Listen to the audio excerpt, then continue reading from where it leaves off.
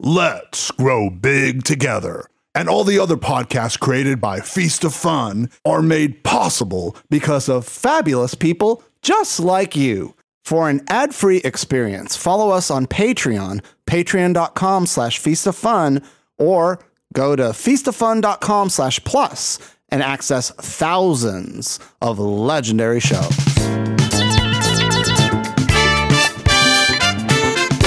There's something irresistible about James Bond, a Secret Service agent who stops supervillains from destroying the world with diamond-powered lasers. But despite endless martinis and bullet wounds, these super spies seem to effortlessly maintain a rock-hard body.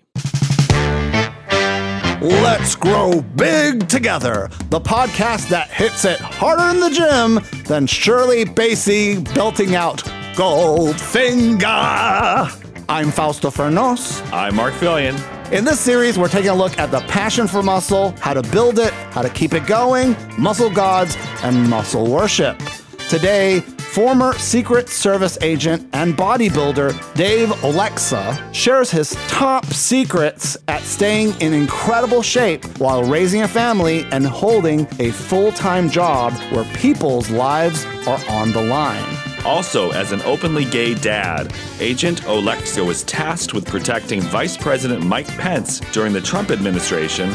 But thankfully, Agent Oleksa moved on to other jobs before the January 6th terrorist attack on the United States Capitol. This is Agent Oleksa. Hi, this is Fausto. And Mark from Feast of Fun. And oh my God, the name of the show is Let's Grow Big Together, damn it. Sorry, I keep confusing me. I do two podcasts. And Mark from Let's Grow Big Together. Yes. Now, Agent Oleksa, your assignment, if you wish to accept this, is to tell us the truth about bodybuilding, balancing your work, life, and family, and manage it to look amazing. Now, this podcast will self-destruct in 50 minutes, so. Well, I'll see what I can squeeze in. Dave, you, for a while, were working as a Secret Service agent in the for the federal government, and your job was to protect Vice President Mike Pence. Yes. Can you tell me about how your day started with that? Yeah, well, so, they'd have us on rotating shifts, actually, so you might do a couple of weeks working where you got to get up at 4 a.m. You might luck out and have a couple of weeks where you get to go in, a little later in the day, or you might really get unlucky and pull a midnight shift and where you're up all hours of the night, because protection is 24 hours a day for anybody the Secret Service protects. But so you had to be like on your toes for 24-hour shifts? No. Yeah. Just an 8-hour shift. Okay. But you would rotate. So sometimes morning or afternoon or a midnight shift. So. And obviously you have to put your feelings about the candidate aside. Yes. And your politics, the fact that you're openly gay, you're a father of 2, and protect this guy who you may find deplorable. Yeah, there's a little bit of that. Yeah. When you come in to the service, you initially you're available to protect anybody that they're put over. So that includes former presidents and their spouses as well. So when I first got in, I had the privilege of being able to protect just about everybody, and that includes heads of state that visit as well. So I was stationed in Miami. And so we got all the heads of state from the Caribbean usually, and then a lot from South America as well. But you name the president, just about Bush Sr., George W. Bush, Barack Obama, Bill Clinton, and then all the way up to when Trump was in office, and then their Vice President Pence as well. So in the morning, do you get like we're all familiar with James Bond and 007, all the movies.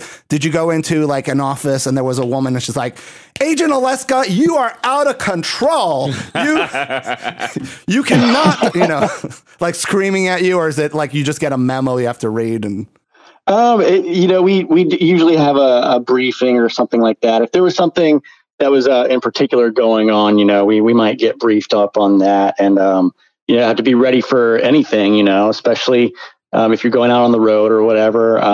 You have, of course, a lot more resources and stuff when you're in DC, especially, the White House. But you go out on the road and it's a little bit different. So you might you didn't have to wear a tuxedo and drink cocktails and play poker at a casino. Now I got to play in quite a few casinos on the road. You did, but never in a protection capacity. Okay. Unfortunately, no tuxedo for me. Just a nice, well-tailored suit. I mean, for people who may not be familiar with their Instagram account, you have an amazing body. You're rock hard. You're a gorgeous man. I could totally see you if you had to chase somebody parkour style over the roofs of Istanbul, because he has the secret computer chip that if put in the wrong hands would mean the nuclear codes would be released and half the world would be destroyed. Or, they're building lasers out of diamonds and to try to assassinate the heads of states, and you're the only person that can stop it. Well, they do train us to be, ready for any kind of scenario. I'm not sure if it would be one of those scenarios, but I definitely could probably give someone a little bit of a run for their money, I would hope, anyway. Because, the theme of Goldfinger was, turning gold into a deadly laser. Mm-hmm. Diamonds are forever. Use the power of diamonds to build a laser. And I'm like, can't they just make lasers out of cheap things like copper or sand or glass or, it's always something really expensive. In terms of your workouts and stuff as a Secret Service agent, were you having to do more core or more squat or explosive plyometric movement or anything like that? Or?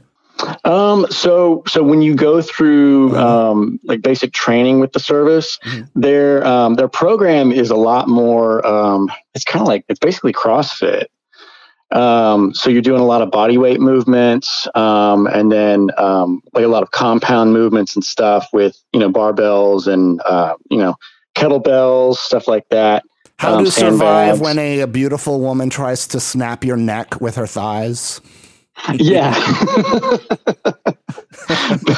but once you get out of the training, then it's kind of up to you as, what you want to do. And, my program pretty much, I stick with, just dumbbells and barbells and, the regular equipment you just see in just about any gym. So you're doing a bro split, a different body part, or you do sort of whole body exercises 3 or 4 times a week or? Yeah, so I do the bro split, and we'll go 6 days a week typically, and that way we hit everything probably about twice a week at least, and then we'll usually take that 7th day to rest, and unless we're just feeling really squirrely and we didn't get something quite enough throughout the week, and then we'll come back and maybe hit something a little extra. So you have a catch up day. Yeah, just in case we need it. So how did you balance your workouts, this insanely serious, responsible job, your family? You have 2 sons, right? One son. One son. Sorry, maybe I saw the photos and I thought there were 2 different kids. But and you're married to a beautiful man who's kind of like your personal trainer in some ways, right? He's pushing you. How are you balancing all this? Yeah, well, so we haven't had the ceremony yet, but it's probably right around the corner. I'm guessing we'll probably elope to Vegas sometime this year. He's listening to this. He's like, we're getting married? Really? It's about time. Well, we got engaged this past Christmas. Oh. And so he's a keeper, and I'm pretty lucky, I'd say. But as far as the balance, so it's not easy for sure. He definitely... So my partner, I would consider not just my partner in the gym, but basically like a trainer. Because ever since I met him, that's when my workouts completely turned around. I was in pretty decent shape when I went through the service training, but then once I met him, which was about 4.5 years ago, that he really just like kicked my butt into gear. You know, I was doing just 3 days a week. I was on like the starting strength program, just doing, you know, the basic compound lifts. And then when I met him, he was like, oh no, we got to up that. So the volume went way up. I went from 3 days a week to 6 days a week working out. And that's when I really saw just everything as far as, you know, like my growth, my body changing, everything. It really just went through the roof, you know, just kicked it in the gear. So it was definitely, when it came to the job, I had to stay motivated, and thank God I had him there. Cause he would just, if I thought about wanting to take a day off, he'd be like, no, we're going. It's just what we do. You know, so it kind of got in my head that like, there's just no option to take a day off. Are you working out before you go protect Mike Pence from bullets from Republicans and Democrats? Or, did the workout happen after the long shift? It depends, because, you know, we were rotating shifts. So say if I had to get up at 4 a.m., none of the gyms were open at that time in DC, and we also had COVID to deal with, you know, as well. So, but if I had to work a really early morning, I would just go, you know, as soon as I got off work. But if I was working an afternoon shift, then I'd be up first thing in the morning, 5 a.m., you know, either doing cables during COVID or booking it over to like LA Fitness in Arlington. Or if I was working a midnight shift, you know, I'd get off at like 6 a.m. As soon as I'd get home, you know, my partner would be there, you know, ready to go. He'd be like, all right, here's your pre-workout, you know, here's the cables, or we're hop in the car, we're going to the gym. So. Oh my God. And so, you know, in terms of like the biggest changes that you started seeing, because, you know, one common question or takeaway we hear from our listeners is like, I started a new plan and I'm also trying to lose weight and I'm trying to do this and this, and their bodies just kind of go into a shock. And I always tell people, like, if you're experiencing stress, meaning a new workout, a new job, just eat. Because food can be, you know, we always think of food as a coping mechanism in a negative way. But food, especially healthy food, can be a survival mechanism in allowing you sort of like learn new things and overcome stress. Yeah, absolutely. You know, and so for you, like, what was sort of like, were you having a hard time adjusting to the new workout that your fiance was giving you? Or was it something that you were just like ready to go because you have this sort of like military industrial complex training or super soldier serum flowing through your veins? Or it definitely took some adjusting. When I first started working out with him, I thought I was going to be ready for it, and it kicked my butt, and it definitely took quite a bit of like, you know, I would complain like, these workouts are insane, you know, and his tactic to motivate me was just a little bit of humiliation. Wow.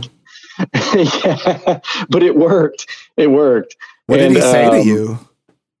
Oh, he'd call me a baby, or don't be a baby, lift the weight. Well, it's not like he could call you like a, you know, like a cocksucker or a faggot or something like that, because it's like, look in the mirror, bitch. Hey, no, he wasn't above that. He wasn't above that for sure. I think I might have heard that a time or two, but so he was like a military, because drill sergeants today, they can't use slur words like that anymore. Yeah. So they have to be like insult you in a way that's like acceptable with non-discrimination laws in the workplace. Yeah. Well, he would definitely you know, change his tone, you know, talk to me like I was a child, you know, really slow or something, and I would just get pissed off, and then I'd be ready to lift. Because I noticed this in following like bodybuilding blogs and forums. Right now, a lot of these straight identifying guys are all caught up with like, feelings are bad. They're like, your feelings don't matter. What you need to do is show up and force your way through it. And I'm just like, to me, I'm like, you know, I don't know if not talking about your feelings or listening to your feelings is going to help you build muscle or not. Because, you know, stress is catabolic. And sometimes absolutely. talking about your feelings can alleviate stress, which helps to build muscle. Yeah. I mean, I will say there's definitely, been plenty of times where I told myself, just get it done, just do the work and deal with everything later. Those definitely were not the most productive workouts. And I probably didn't see nearly as much growth or development, from those. But I mean, you got to deal with being motivated. If you're never motivated when you go in the gym, I just don't think you're really going to see the results you're looking for. Like your body's just not going to want it, And in terms of because you're getting jacked, you're getting more muscular. Did your agent Moneypenny or M? Was he or they or Q is looking and is like, hey, looking pretty good, it's like, or you're getting too buff, Agent Oleksa. You gotta, not lift so many heavy weights. You're out of control. I definitely, my coworkers definitely noticed, which was fun. In particularly a couple of months after I had started dating my partner, I went out of town for a couple of months for some specialized training. And so while I was physical this training was like intelligence oriented training. It was all computer related. Okay. Because my side gig besides protection with the Secret Service was I was also doing computer forensics in a lab.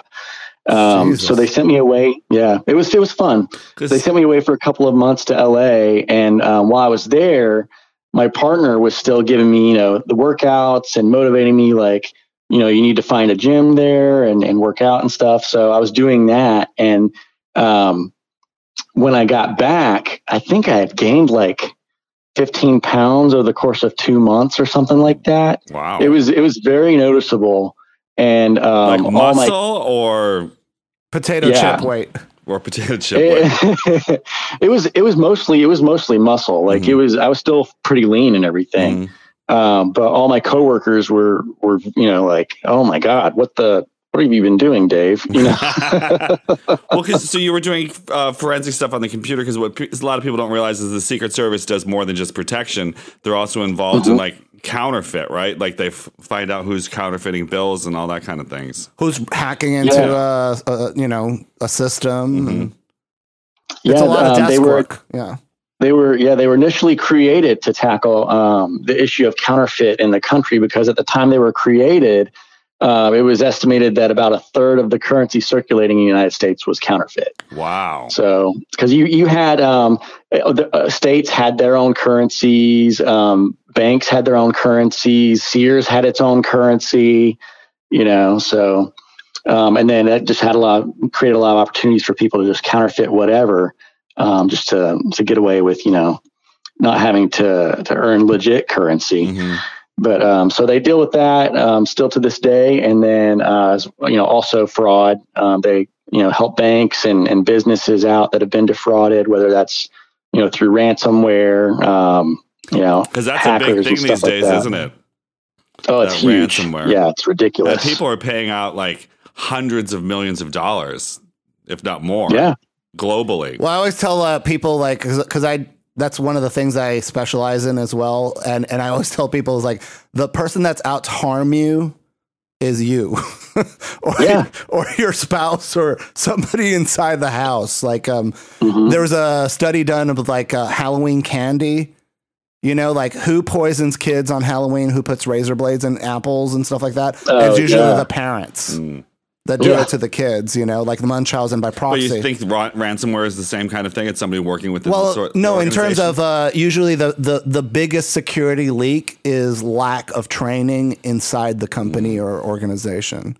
And so it's usually people be like, well, it seemed legitimate. I just put my password and gave them the unique code and, and you're just like, Dave, why?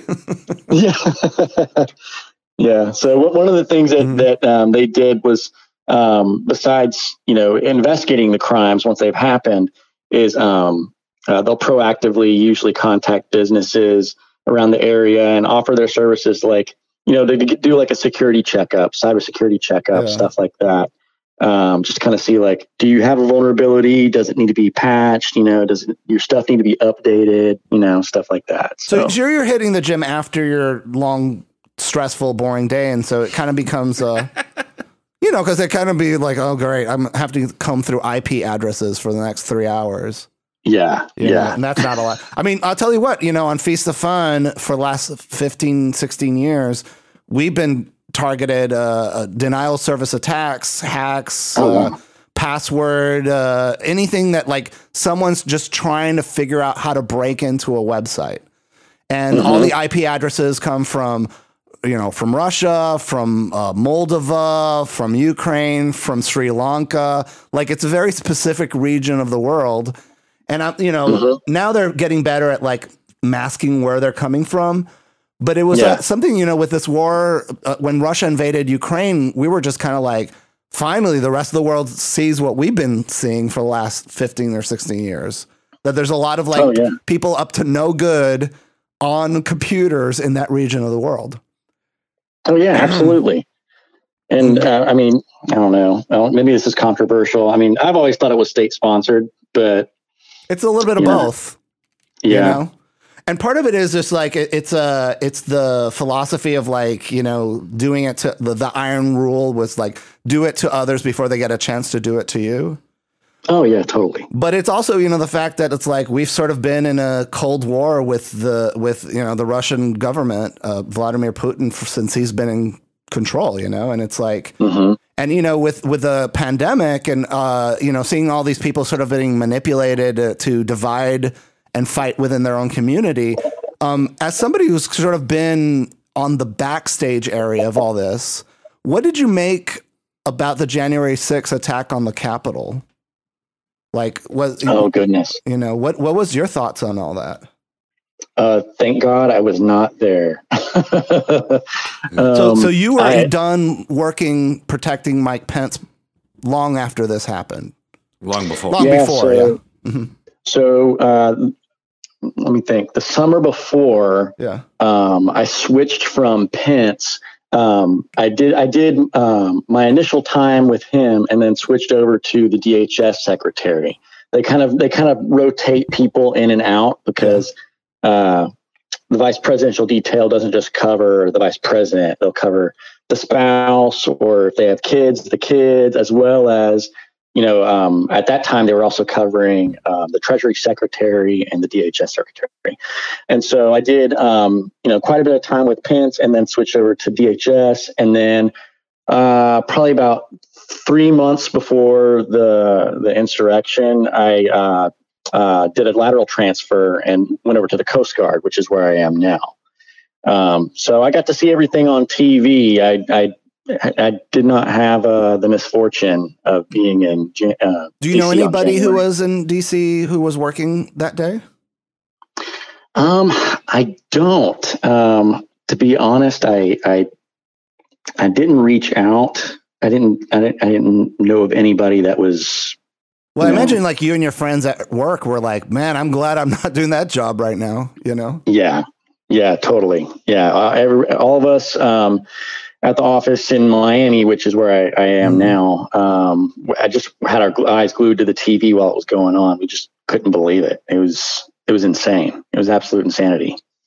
Yeah, and so in terms of like your perspective on the industry as working with secret agents, it's like was it sort of a betrayal of your oath that you took to protect these politicians, to see them then sort of conspiring to harm you guys or put you in unnecessary risk?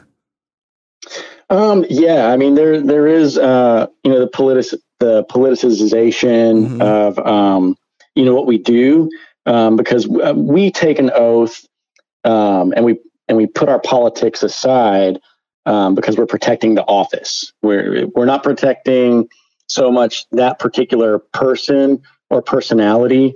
We're protecting, the office of the president, the office of the vice president, regardless of whatever party they are, regardless of their ideology or political beliefs or whatever. And so, sometimes we kind of get pulled in a little bit, like, I've had several conversations with people, how could you protect, this man who is homophobic or this man who like has such values, that are antithetical to like his, religious beliefs or whatever. To me, it's not about that. It's not supposed to be about that. I have to put that aside, and I have a job to do, and that's to protect that office and to help, that helps maintain order in the government. So. And in terms of because I imagine there's some days where you never got kidnapped, like, James Bond tied up in a rope and have, Goldfinger with a laser aimed at your crotch. And he's like, do you expect me to tell you the truth? And no, Mr. Agent Oleksa, I expect you to die. Did you ever have... It's always the crotch. It's always the crotch for some reason. Well, it's a source of power. Yeah. Well, did you ever have to like use like your sexuality or your flirtation with men or women to try to sort of like, do your job? I can speak to that. Yes. Wow. Did you ever kiss anybody? No, I didn't. I didn't go that far, but yeah. I did. So I've worked with, staff people with protectees, who were, members of the LGBT community, as well as like, been to venues where, I had to kind of scout it out and survey the location and meet with, there was a hotel where we were having a big cocktail hour, and I was going there ahead of time. I was in charge of that particular site. And the manager I knew was like another gay man. And so I definitely did flirt a little bit to get him to cooperate more with me, since he was initially a little difficult. What did you say to him? I was just like over the top, like, really sweet. And like I think I winked at him once or whatever, but you didn't like touch him in any way. You were just like smiling and being extra kind and sweet. Yeah. And using your eyes where they're looking, like you're undressing him with your eyes or anything like that. Giving bedroom eyes. Yes. You did? And he totally like picked up on like, oh yeah, he's family. Oh, wow. Was he sexy? Not my type.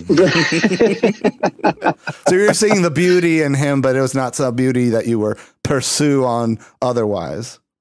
Correct. Are you a fan of James Bond movies? Like when you go to see them, you're just like, this is so stupid. This is so ridiculous, Oh no, I love it. It's over the top, and over the years, like they try and make them a little more like personable or like human or whatever. But like, I kind of love that whole like cheesy, just way over the top drama. And of course the gadgets, like it's all about the gadgets. Do you have any weird, unusual gadgets? Do you have a watch that spits out oil or something? or has a little, steel cable you can choke somebody with, or? Let me think. I did always have a pair of brass knuckles. Whoa! Wow. Where do you hide it? I would keep them like if I was wearing like a vest, I had a pocket in my vest. I would keep them in. Why do you need brass knuckles for people who are not familiar? You just never know what kind of situation you're going to be in. I mean, January 6th, you think they knew that was the kind of situation they were going to be in? Shit. So, if something goes crazy, like you kind of have to, be able to use everything at your disposal to repel someone or, get a protectee, like get them the hell out of there as fast as possible. So do you have like a background in karate or jujitsu or, martial arts? No. So you're just I watched a video on YouTube. Well, we had, so for our training, We do get quite a bit of like grappling training, like ground fighting, stuff like that. And it's kind of a mix. There's like some Brazilian jiu-jitsu elements to it. There's a little bit of probably like I'd say Krav Maga kind of elements to it. And then when I particularly was going through training, we actually had a combat instructor from another agency that volunteered, like, hey, if you want some extra training, I'll teach you guys some Krav, so Krav? Krav Maga, yeah, what the Israeli Defense Forces uses. Oh, wow. Yeah, I heard a rumor that the yoga was developed by the Israeli army or something, or really? I don't know if that's true or not, but it was like, that the part of it is like certain military branches in other countries have developed very specific type of training to sort of like rise above any kind of threats that may come their way. Yeah, well, so that's what, as far as what I can recall, Krav was with the Israelis, because it's very brutal. It relies on like just being some very vicious, just as far as like weak spots and taking advantage of those on people as quickly and as brutally as possible to, quell the threat. Wow. I mean, if somebody tried to choke you with a steel cable, could you get out of it? Or you're like, I'm dead.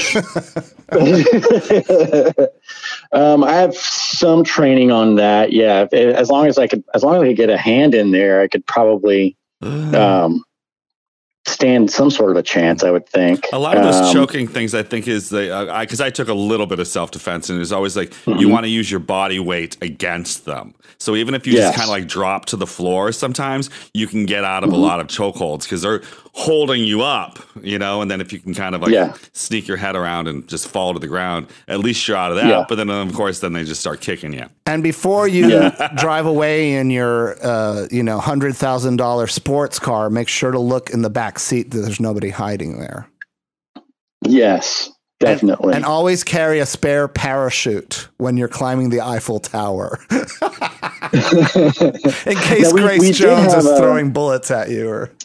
We did have suits with a parachute built in. What? But no, I'm just. Oh, you got me so excited. But did you wear bulletproof vests and stuff? Yeah, absolutely.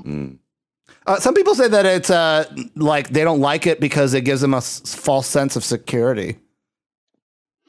Or do you have to wear the bulletproof vest though? Oh yeah, you absolutely have to. It's OSHA. OSHA rules. There's no ifs, ands, or buts about it. And I mean, they educate us on what it will and will not stop. So I mean, if someone's coming at us with military grade rifles or other weapons like that, a vest isn't going to stop that. It just isn't. Do you have or know anyone who has a license to kill? And can I get one of those? If I can find one, I'll save one for you. But it's not like a driver's license where you like have to renew it every 4 years or something, or wait in line. Yes, and the wait is forever at that agency. I have to hurry this up. There's like 5 people I need to kill by the end of the day. So seriously, speaking about, because this is a bodybuilding podcast, and people are listening to this are all different levels. There are people who are just getting started. And, the takeaway is try not to do too many things. And if you are starting, it's not a bad idea to bulk with healthy, unprocessed foods. Yeah. Because I noticed that, like, especially these young bodybuilders, they cook like senior citizens. They don't season their food. And it's all like boring boiled chicken breast rice and like the one vegetable they do, frozen vegetables. And I'm just like, oh my God, how miserable is that? Yeah. So my partner is like that, or was like that before I came along. Cause I love to cook, in my spare time. Like I usually try and cook, 5 nights a week, if not more. Wow. But, my God, so you're having a bodybuilding career. You have you're now a Coast Guard. you're raising a kid, you're married to this guy, and you're cooking dinner. Yeah. And your workday is 9 hours, a 40-minute commute each way. Yeah. When are you lifting weights? How are you cooking dinner and lifting weights at the same time? That doesn't add up. So we get up at 5 a.m. Yeah. My partner goes for a run. He does cardio first, takes the dog for a run, gets back, and then we go to the gym. I try to get, we try and get in and out of the gym in 45 minutes. Wow. So we're there. We are focused, like laser focused to get it all knocked out. And then, thank God, our gym is literally, just down the street from our house. So we can get in and out, get back home, in an get hour out the door. Yeah.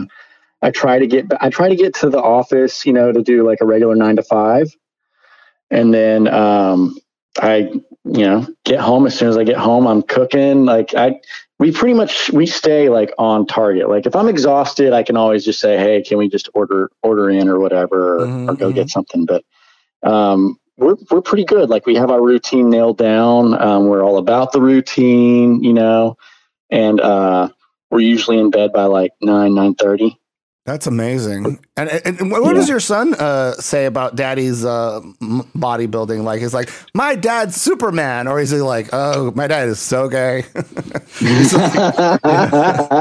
He loves it. Every time I see him, he's he flexes his arm for me. He wants me to feel his bicep, or he'll be like, Daddy, I think I see an ab, Oh, that's so sweet. How old is your son?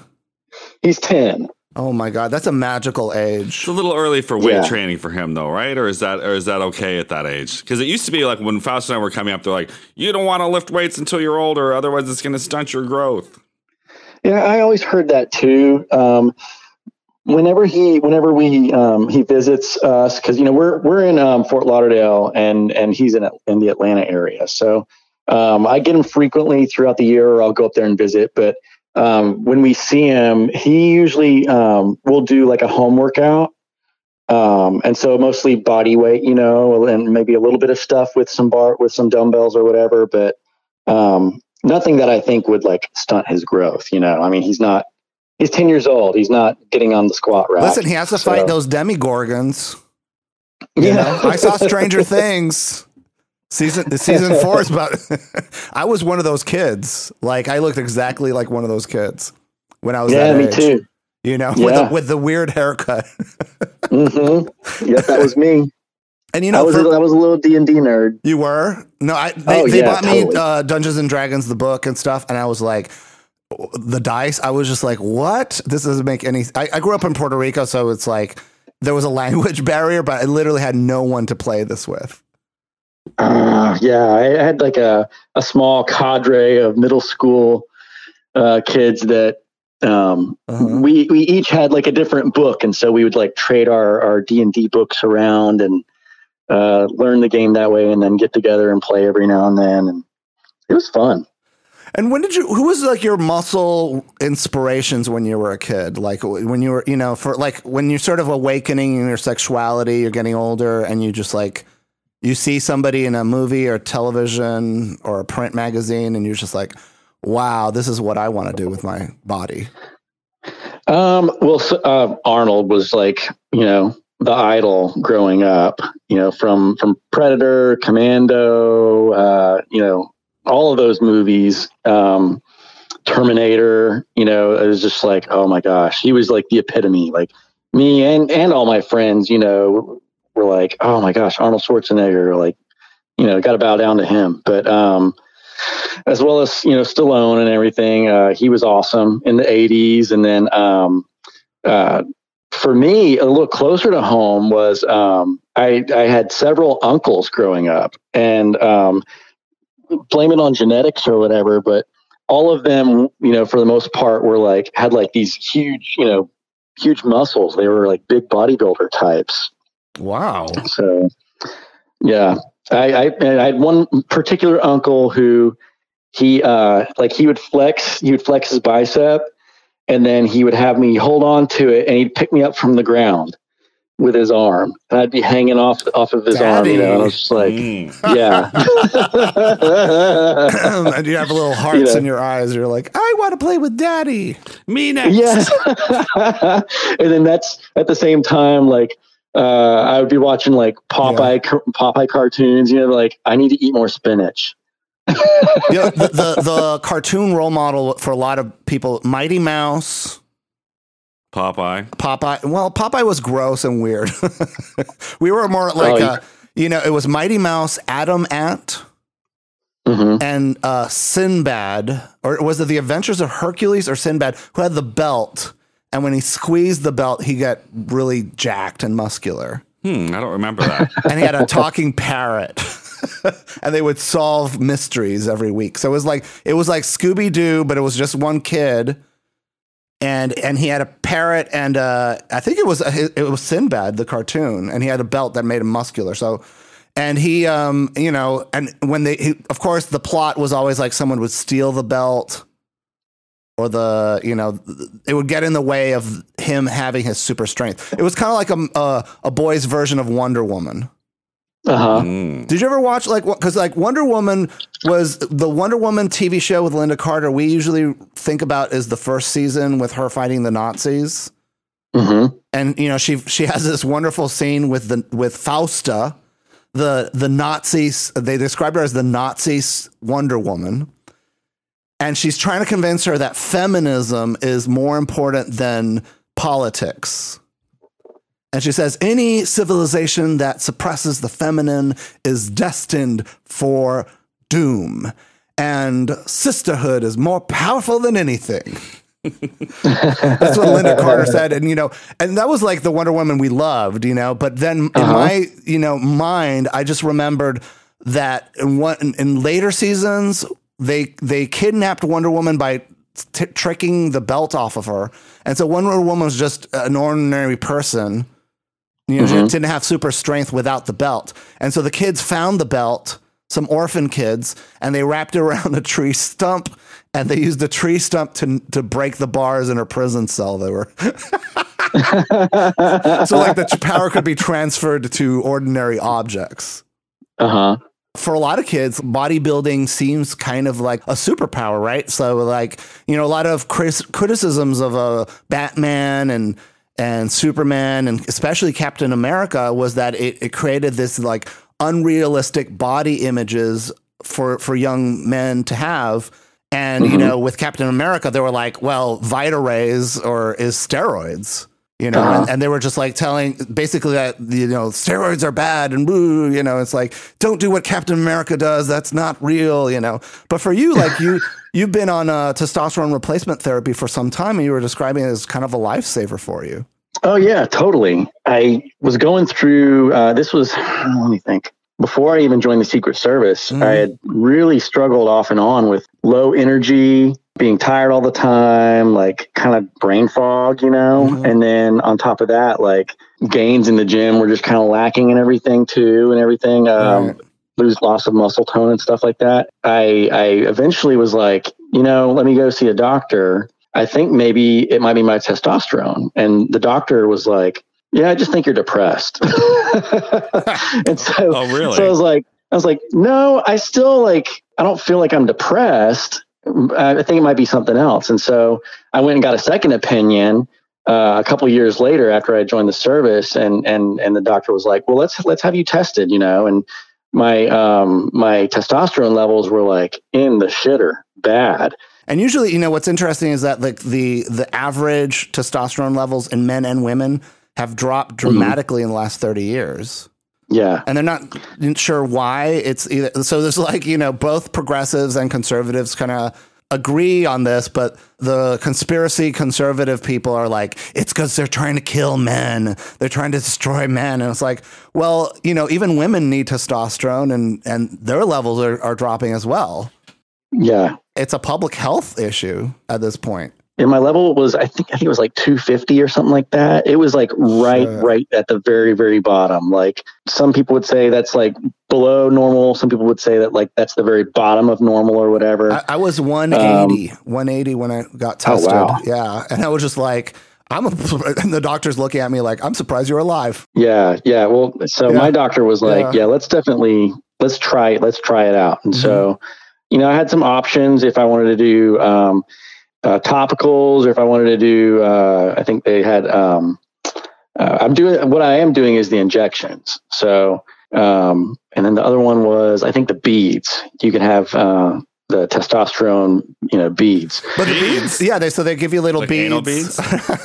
No, it's like that one's like they make an incision. Yeah, they're putting it in your arm, isn't it? They put it in your arm or in your thigh, and then it's like a small, incision. They pack it full of the beads and then sew you up, and then those emit testosterone over time. And obviously those are more expensive, and some of these clinics are pushing the beads because they can make more money off of it. But it's like what people have been doing to overcome this situation for the last 30 years or so is injecting it up, making a pain in their ass. Literally, they're injecting these oils in small amounts every week. And it's, and it's being shown to have a profound change in their health. So I've been doing the injections now for about 4 years. It's completely like turned me around. Like I'm a lot, better aware of my surroundings. I feel sharper. That brain fog is like completely lifted. Like some people say, like you get the testosterone levels of like a 20-year-old or whatever, of a college kid. And I'm like, okay, well, that's kind of how I feel, So it's definitely working. I'd say it's even trickled down into like my results in the gym and everything too, because I have a lot more energy when I go to work out. And of course the effects of, having extra testosterone in your body, to do all, the extra work that's going to do, like my energy in the gym is like a lot higher. I'm able to push through and have, better, more successful workouts. And so if I tried to say that, my results and everything and my physique are like 100% just from me and have nothing to do with these injections, that would be a blatant lie. Like, I mean, they definitely help. And it's good for your sex life, right? Oh, yeah. It's good for the libido. Can't leave that out. Yes. Very good. Very, very good. But it is interesting because, one thing that bothers me, I guess, is, you see people who are not pursuing this, but they clearly have some kind of envy or a complicated relationship with their body that's negative. And they see somebody like you and they're like, well, he's just juicing. And they dismiss all the effort, all the knowledge, all the specific knowledge you've gained about yourself by doing this. Because, what works for one person is not going to work for somebody else. Yeah. Well, so here, what I will say to that is, so what I am taking by taking the testosterone, the levels that I'm taking, aren't putting me up in some like crazy, over the top level, like you would see, some bodybuilder who's like on like tons of steroids or whatever. Like this is still just putting me in normal ranges of testosterone. Like I might have the levels of someone who's in their 20s, but it's still a normal level. It's not like anything crazy. So I am having to work, very hard for the results that I get. But, just I have to be honest that like I am getting a little bit of help at the end of the day, but, all of that doesn't diminish the fact that, I have learned a lot over time and over the years, and it has taken a lot of hard work and dedication to get where I'm at. What did you learn? What was the biggest like takeaway that you learned about your building your body to this point? That it is it's not a sprint. It's a marathon, like the results that you want, it takes time. Yeah. It's not going to happen overnight, and, like even now, if I took a picture of myself right now, I might be like, that's okay, or whatever. But like a couple weeks later, I've seen your sexy boudoir photos on Instagram. Like those traps are working, honey. Yeah. So double Oleksa, Oleksa. Of course, we have the link on the notes, and You ready for OnlyFans there? I've got to say, you're looking good. You know, if I didn't have a security clearance to worry about, that might be an option. Oh, would you lose your job if you had an OnlyFans? Yeah, probably. I think they would frown on that, just because they look at it like, could someone compromise me, or blackmail me in any way? Which they couldn't. I mean, I don't care who sees my pictures, but at the same time, they would also say, like, does this bring embarrassment on the government in any way or whatever? And so. Well, are you worried about even posting? I mean, because these photos are very erotic and very sensual and beautiful, in fact. And we see your wide, muscular back with a tattoo of what looks like, I don't know, some farmers, or what's going on in that tattoo on your back? That's actually a compilation of illustrations from a Russian folk tale. What's the story? It's Vasilisa the Beautiful, which is kind of a Russian version of Cinderella, in that the ending is a lot more badass, and the villains of the story really, really violently get what's coming to them. Don't fuck with Agent Oleksa. So as someone who's looking at your butt and your backside is a warning, don't fuck with me. Yeah. But why was it so significant or important to put that tattoo in that spot for you? My family name is Ukrainian. Okay. And so I wanted something that was, from that part of the world, and when I was thinking about, if I wanted a large tattoo of some sort.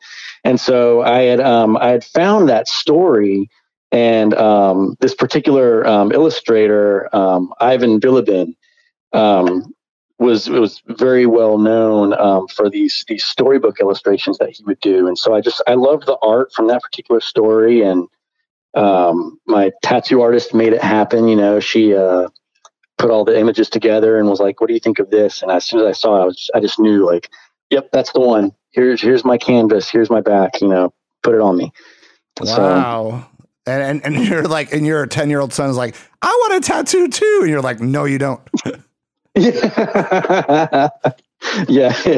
He definitely admires the tattoos and the muscles. So well, that's really sweet. It's like, with kids, it's like the most important thing we can do is just listen and, create an environment where they feel like they're being seen and heard and have quality time with their parents, and yeah, absolutely. It's so great that you clearly, at least, of course, in social media, we only see the moments where you guys are getting along and happy, but being a father and working this demanding jobs that you do and pushing yourself, physically as you do is really extraordinary that you're able to balance that out, and so a lot of people dream about doing this, but they're not able to do so. Yeah. It's definitely not easy. If I didn't have my partner, I mean, he really helps so much. And he works as well, or is he a house husband, or? He does work. Yeah, he's a nurse practitioner. So, Jesus. So you guys are working super long shifts. Yeah. So he fortunately, he'll do 12-hour shifts, but he works three days a week. Wow. So that works out for him, having 4 days off, most weeks. But he's very dedicated and very disciplined, and he brings some of that into my life. Thank God. And he also loves my son. My son loves him. So I consider myself very, very lucky, very blessed with all the successes I've had so far in life. Well, you guys are a beautiful couple and a beautiful family, and it's really heartwarming to sort of get to know you better on social media. Agent Oleksa. Before we wrap up, are there any kind of advice that you can give to people, like common mistakes that people are making, or things that you've sort of seen your friends do that sent them down a blind alley? Like, certainly, like I would say to everybody, it's like, if you're starting a new workout and it's really physically demanding, just eat more healthy food and rest and, self-massage with a foam roller. Yeah, I mean, I'd say, let me think. And certainly like protein shakes. First. What? Don't overdo it. Don't overdo it at first. And overdoing meaning like what specifically is overdoing it? Long workouts or too complicated? Yeah, or if you're going to the gym and doing like a 2-hour long workout when you first start, like you probably need to back off. If you're just now starting to go to the gym and you like want to go 6 days a week, you might need to back off. Ease yourself into it. Don't go too crazy. And then, as you get used to it, you can step up and add more stuff. And I'd say stick to basic movements, stick to compound exercises. That's where you're going to get, the most of your growth when you're starting out. And that's was a squat, deadlift, bench press, shoulder press, and bent over rows. Yep.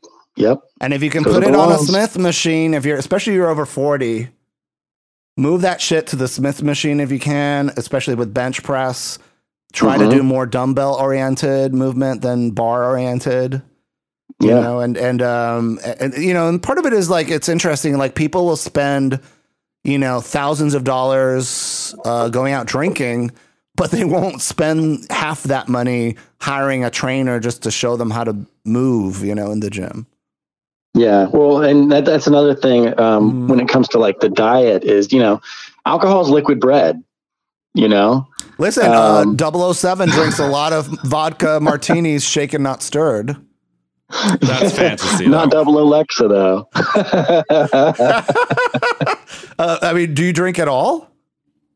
I do occasionally, yeah, but I tend to stick with drinking water or a club soda, and I might drink very, very occasionally, at the most, like maybe once a month or something. It's just not my thing, really. I noticed that a lot of bodybuilders, they will not touch alcohol, but give them, heroin, cocaine, meth, ecstasy, anything that doesn't kill the gains, right? They will all that shit. They will be like, white on rice, honey. They're just like, but alcohol, they're just like a vampire with garlic, Mm-hmm. Yeah. And part of it is just because they're putting so much energy into the gym that they're looking for ways to, cut loose without it interfering with their gains. And I'm just like, isn't getting a hangover with, hard drugs the same as getting hungover with alcohol? Or is there something about alcohol that's just like more demanding of your body than, say, hungover because you were doing G or cocaine or something like that? I don't know. Maybe it's easier for them to get around. With drugs, you don't have to worry about calories. I don't know. That's something. Yeah. Well, certainly, it's like if you're high on anabolic steroids, it's like, you're pushing your organs far already. And so they're looking for something that's going to more mess with their head than their organs. And, with alcohol, that's pushing your liver and your kidneys to work overtime. And so it would make sense that they wouldn't want to, put themselves even at more risk. There is some harm reduction there, which, makes some sense. But at the same time, it's like, I went to these bodybuilding forums and somebody polled how long are your workouts? And the vast majority of people are in the gym 1.5 to 2 hours. Oh, goodness. And these are people who are like, have photographic evidence to back that up, Mm-hmm. And so for me, it's like, it's interesting to see that, like, in terms of getting to that size of the, physique competitor, it does require, and I have friends who are, winning contests and stuff like that I see, and I can kind of see that they're putting a lot of time and demand into getting to that state. But just because you're not, that might not be your end goal. And this is one advice that I got from another bodybuilder. They said, what works? Anything works. Yeah. Anything you do to march in that direction is going to get you closer to what you want. Oh yeah, totally. So trying something, because I noticed that a lot of people, like, they create a lot of walls. They create rules of what they can and cannot do. When they go to the gym, they're eager to get out. When they're choosing what to eat, they have a laundry list of things they will not consume. And they don't sleep well at night. They're literally like they understand what all the obstacles are, but they don't want to overcome them, and they don't want to defer to somebody else's experience or wisdom in helping them overcome it. Yeah. And I think, for a lot of LGBT people who are listening to this show, it's like they reach out to me and they're asking me for advice. And then as soon as I tell them like 5 things they could do based on what they're telling me, their reaction is like, well, I can't do any of those things. Yeah. And I'm like, well, the answer to the question. You're just, for whatever reason, you're not emotionally or mentally or financially, or, there's all kinds of reasons why you can't or not willing to do something, but doesn't mean that you don't know how, Yeah. Well, when you're going into it with the idea of like, I can't do, and you have a laundry list of things, that's a little bit of a poor paradigm to go into if you're expecting to change something. You need to look at things with what can you do, Yeah, I don't know. It's a paradigm shift, I think, that people have to experience. So, well, and Mark and I discovered this, and we got this from Jeffrey Nippert. Just having some fresh fruit before you go into the gym can be really beneficial, and just giving you the energy you need to get through to your workout. Yeah, absolutely. And it's like people are very scared of fruit. They're scared of carbohydrates. They cook without any fat, and so when they're trying to lose weight, they cut out all fat from their diet. And I'm telling them like, hey, the hormones that your body needs to build and keep that muscle need that fat to exist. Yeah. Right. So I don't cut any fat. You don't at all? I don't worry about fat. The only thing I do cut is I go light on carbs. Especially like if it's from like a cheap source, like starches and stuff like that. Like I usually don't do, like fried food. I don't do a lot of potatoes or a lot of bread or a lot of pasta. I get those things here and there, but like not in large quantities. And I usually pay attention to being a little strict about those. How much sleep are you getting at night? Like, is there any kind of advice in having better sleep? I get 7 to 8 hours. The only time that I struggle with sleep is if I doom scroll on my phone. That's like the bane of my existence. Like I put the phone down, and usually if I can go to bed and not have my phone in my hand, I can get a good 7 to 8 hours. Well, they say even that light that comes out of your phone disrupts the wave patterns in your brain that makes it hard to fall asleep. Yeah, that's what I've heard. Like it's a blue light or something like that. It interferes with your ability to fall asleep. Yeah. So, are you putting the phone in another room, or are you putting it like on a table far away from your bed, or? I'll put it on my nightstand, out of reach. So no scrolling on Grindr and Scruff at 3 a.m. No. Well, gosh, it's like in terms of like inspiring other people, if you're needing permission, consider this podcast your permission to go pursue that dream. It's like, because we used to tell people like, come out of the closet and fearlessly be yourself, but I don't feel like that's enough anymore. It's like I see a lot of the miserable, unhappy people. I mean, I think of like Madison. What is the guy in the wheelchair? The villain, Hawthorne. Madison Hawthorne. Yeah. Like he strikes me as a James Bond villain. But not a very bright one. No, he's like the one that gets eliminated early, so we see the real villain. He's like a henchman.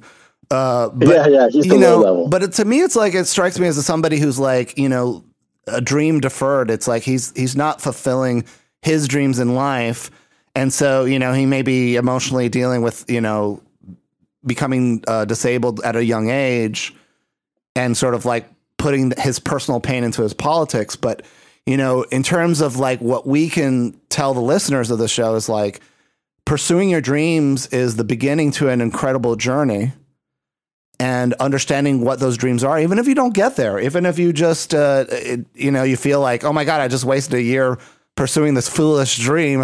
But you know, you had to, my sister said this to me one time. It's like, you may not have resolved the problem, but you just spend an hour realizing that solution didn't work. And that knowledge is, you know, priceless. Yeah. You know? Dave, thank you so much for chatting with us and sharing a little bit of your life. And, you know, I hope you don't get into trouble for sharing all those intimate details of being a sexy secret agent. No, I should be good. I don't think we've strayed into any classified material, so I think we should be good to go. I don't hear anybody knocking at my door trying to, you know, knock it down right now. So yeah, the password is, and he will be at the grocery store on Tuesday. You know. Yeah, so I think I'll still have my job tomorrow. Well, good luck with everything, and thank you so much for doing a very difficult, complicated job, especially when you have many different kind of people in the United States yelling at you, you know, and criticizing you just for showing up to work. Yeah. You know? Well, I'm just honored to be a guest, and I'm just, you know, definitely honored that you guys would take the time to speak with me and everything. I really appreciate that. Oh, thank you. I appreciate you saying that. Well, we love muscle here, and we love learning how to build muscle, and especially for people that, you know, are over the age of, you know, 50. It's very important to keep plugging away at it and get your testosterone checked and, you know, live a long, healthy life. Or, you know, live a life full of passion and purpose and meaning. And, you know, it's like, I am under no illusion that, you know, bodybuilding is any better or worse than, you know, any mountain climbing or football. There's all these kinds of risks comes with all this, you know, but it's like, you know, a life full of adventure is a life well lived, even if it's cut short to some degree. Yeah, absolutely. I mean, I'd rather have a fun and adventurous life than one that was just, you know, boring and uneventful. Well, I would even argue that, you know, it's like going after those adventures actually makes your life longer, you know, because it's not like I'm not, you know, obviously have any kind of study or research, but like I know a lot of overly cautious, very scaredy cat kind of people, and they're just like make themselves sick and live very short lives just because they're just like at home, you know, scared of their own shadow. They don't even step out into the sun and, you know, pursue their dreams. It's so important. Yeah. Well, I mean, you gotta take a step out, you know, and make yourself uncomfortable sometimes. And, you know, you don't know what's going to happen if you don't step out, you know? Well, Dave, if you're ever in Chicago protecting somebody, come protect me. He may need it. I always need a Secret Service agent that has 18-inch biceps. So come on over. And I'll make you a martini that's shaken, not stirred. 3 olives. Is it 3 olives? Is that what it is? For me, and you got a deal. Thank you so much, Dave. Anytime. Thank you, guys. Of course. Bye-bye, Dave. Take care. Take care. Agent Oleksa, Agent Dave Oleksa, lives in Miami, Florida. You can follow him on Instagram on Wilton Manors, double Oleksa on Instagram. What a nice guy. I know. What a great guy. And what gorgeous photos. You know, it's like beautiful pecs, huh? I like the tattoo on his back. It looks like, something that belongs in a museum or the back of a dollar bill or something. It's Ukrainian. But it's, you know, it's one of those etchings. You know, in the 1970s, you used to say to a guy that if you wanted to sleep with him, you say, "Can I go up into your apartment and look at my etchings? Come up to my studio. My artist studio. And look at my etchings." I don't know what that was code for, but I always think it was very funny. The etchings were usually of naked people. So you'd really? up there and you'd see the etchings and they'd be naked and you'd get horny and then then hijinks would ensue. And now we have Instagram. Or low jinks. Hey, we always talk about supplements and focus. Astaxanthin is basically it's a Mark. What is astaxanthin exactly? It's a super powerful antioxidant. And it protects your skin from the sun. From UV rays, it's supposedly because it's like reddish in color, it absorbs the UV rays. So, if you're worried about being out in the sun, consider taking that. It's also super powerful, more powerful than like some of the other antioxidants like vitamin A or vitamin B. It's a carotenoid. And it comes from like zap sea up life. those free radicals, and the free radicals are going around your body, damaging your cells, and they zap those things. And it gives you it gives flamingos their pink color. So flamingos and salmon, the flamingo feathers are colored pink from the same thing that's in astaxanthin. So like a plankton. Yeah, a plankton. So most of the stuff that we get commercially right now, it comes from, they grow it from algae. Right? Okay. But in nature, the flamingos would get it from like snails or shrimp or different, krill. But it's the same chemical. Krill. Yeah, it's the same chemical in there. And they think that it's also really great for endurance. And that's why, salmon can go upstream 100 miles to go to their old spawning grounds because they're super fueled by this antioxidant. How much do you take a day? I take 12 milligrams. 12 milligrams. 12 milligrams. They also say it kind of gives your skin a good healthy glow. So if you're kind of like a little, jaundicey looking, yellowy, kind of, it'll give you more of or if you smoke and your skin's kind of more gray, it'll give you more of a pinkier, healthier look to your skin. Why do smokers' skins get gray? I think it's from the lack of oxygen or so the circulation gets yeah, reduced. There's a certain grayness. Yeah, back when I smoked, I had a much more like olivey kind of complexion. I do notice that, Joan Collins and Diane Carroll on Dynasty in the 1980s, they all kind of look a little gray. And I don't know if that's the makeup or the lighting or the fact that we're all chain smoking. Of the two. All three of those things. And I don't remember Diane Carroll really smoking on this show. She's smoking on the show, yeah, for sure. And you can tell the receding gums are and I'm just like, oh, fuck, Long in the tooth. Yeah. Remember, folks, Let's Grow Big Together is a project of Feast of Fun. You can listen to all our podcasts without commercial interruption. Access thousands, literally over 3,000 legendary episodes of Feast of Fun and Let's Grow Big Together on our website, feastoffun.com/plus. And it'll unlock a treasure trove of amazing conversations. You can also get an ad-free experience at patreon.com/feastoffun. If you're on Patreon, hey, support us on Patreon. Yeah. Literally for just for less than you paid for that pre-workout, you can listen to Feast of Fun and Let's Grow Big Together without any ads interrupting your podcasting experience. And you'll feel rest assured that you're getting to get these kind of unique interviews, in-depth conversations with really extraordinary people that you're not going to hear anywhere else. This is if Feast of Fun doesn't do it, who will? And hopefully, a lot of people are listening to this podcast right as they're getting to the gym. And so for people who are listening, may you have a good workout, have fun, help the homeless, as Mary used to say. Wipe down your equipment. Yeah, wipe down equipment, be courteous, and be compassionate. Re-rack your weights. Yeah, re-racking your weights is anabolic. So put your weights back. Part of the exercise. Absolutely. And be friendly and helpful at the gym, but also respect people's privacy. That's right. Thanks for listening to Let's Grow Big Together. We will be back with new episodes next week.